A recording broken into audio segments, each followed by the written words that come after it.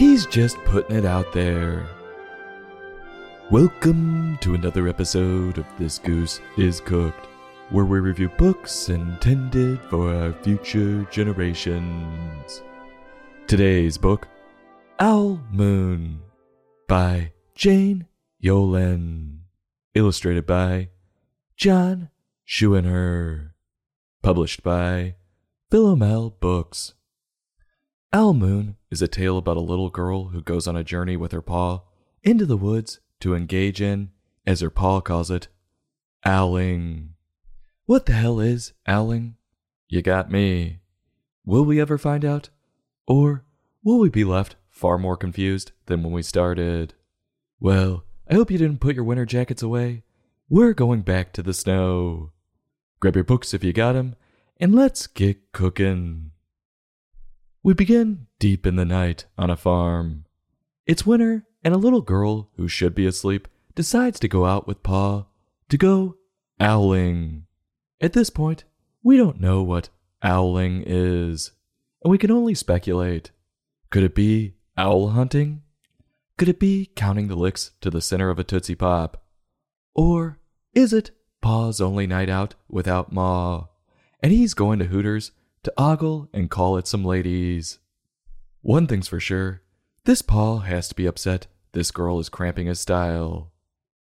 They begin their journey to the woods, and the girl makes a few unimportant observations along the way. And then we get some ground rules to owling. Quote, "But I never called out.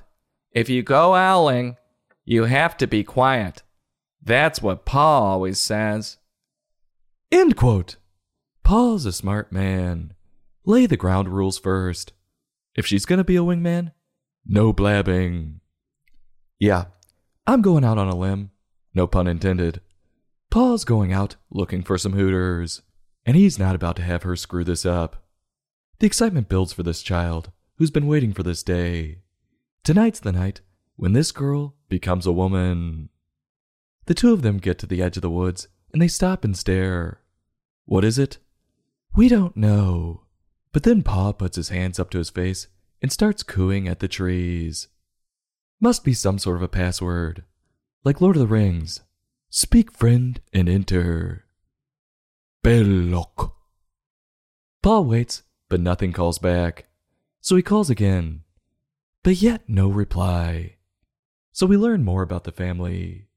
Evidently, this is some sort of rite of passage, as the girl's brothers have all gone owling in the past and said, "Sometimes owls don't call back." Ain't that the truth? That's why you gotta put yourself out there. The old buckshot approach. Like swiping right on everything on Tinder. "Hey Daryl, you got something on your screen?" "Nope, swiping on Tinder." "But don't you have to know what they look like?" "Let the chips fall where they may." Going owling is rough, being stuck out there in the cold, dark night. And there could be predators lurking behind a tree.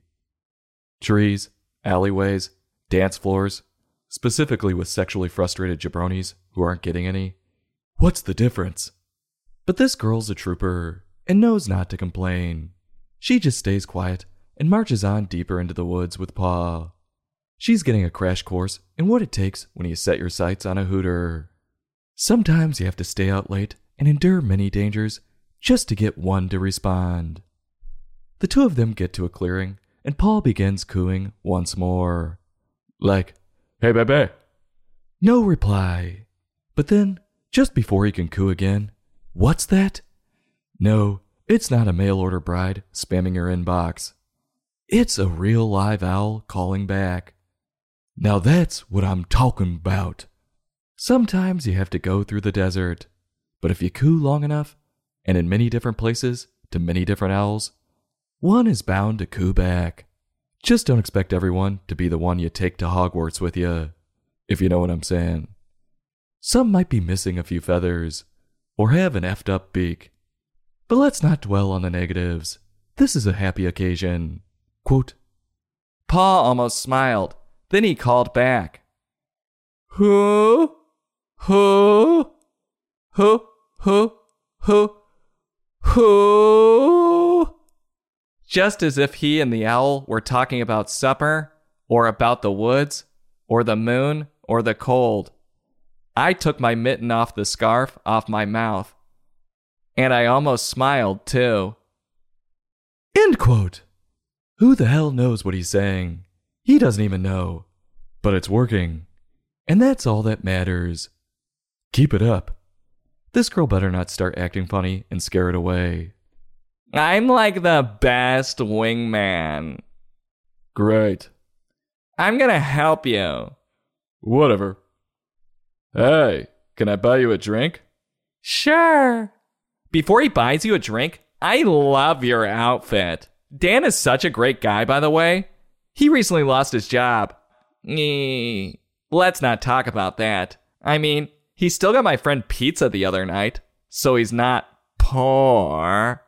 You know, he and I hooked up once or twice, but he wasn't for me. I need a man who's a little taller and has his life together, you know? But you look so his type. My friends are going to another bar. Bye. She was so nice. You should have got her number. Thanks. This girl's smart, though. Her pa taught her well. And though she wants to speak, she knows not to. And then, wow, how beautiful. A large, majestic owl comes swooping in and lands on a branch. Like Margot Robbie showing up to the local bar. Where the hell did she come from? Pa puts a flashlight on the owl to get a better look at the hooter. That's a new one. But I can't fault a guy for getting a better look. The three stare at each other for what feels like an eternity. No one says a word, but they can all feel it. And after all that, the owl gracefully flutters back into the woods. What an experience. No way that owl is not going to recognize them the next time they see each other. They're practically on a first-name basis. The girl's in awe of what just happened and is a little relieved that she can let out her emotions and talk again. And the two of them call it and strut home after a successful night. Quote, when you go owling, you don't need words or warm or anything but hope. That's what Pa says. The kind of hope that flies on silent wings under a shining owl moon. End quote. Ain't that the truth? Pa's right.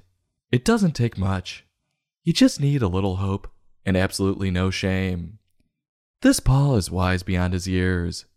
He knows you don't want to say too much and screw up your shot. Just smile and affirm everything they do, like old Pa. What does Jane want us to learn from this tale? Well, I believe this whole story was innuendo, or a giant metaphor. Owling is clearly going out and trying to get a glimpse at some hooters. And Jane is absolutely right when she says all you need is some hope, the drive to endure rough conditions, and one line that works. And then keep your mouth shut and don't screw anything up. Whether you're on Tinder or at a bar, buckshot that line, and one owl will eventually come swooping your way. It's as simple as that. What do I think of Jane's work? Honestly, it read like a book I would have been given at school and be thinking, what the hell is this stupid, flowery mumbo-jumbo?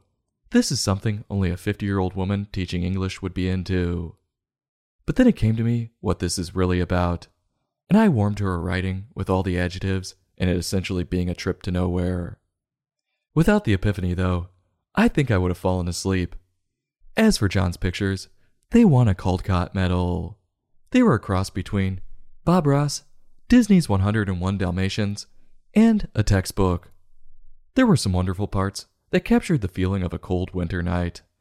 And there were some other generic parts that just felt like any other 1980s textbook. If you have a buddy who's having a hard time at the bars, get him this. Maybe he'll get it. Or then again, maybe he won't. And that's why he's having so much trouble. On a scale from 1 to 5, I'm giving this book a 3.3. I'll have a heapin' helpin' and go back for another servin'. But I'll stop when somebody talks. This goose is cooked. Join us next time for another in-depth book review.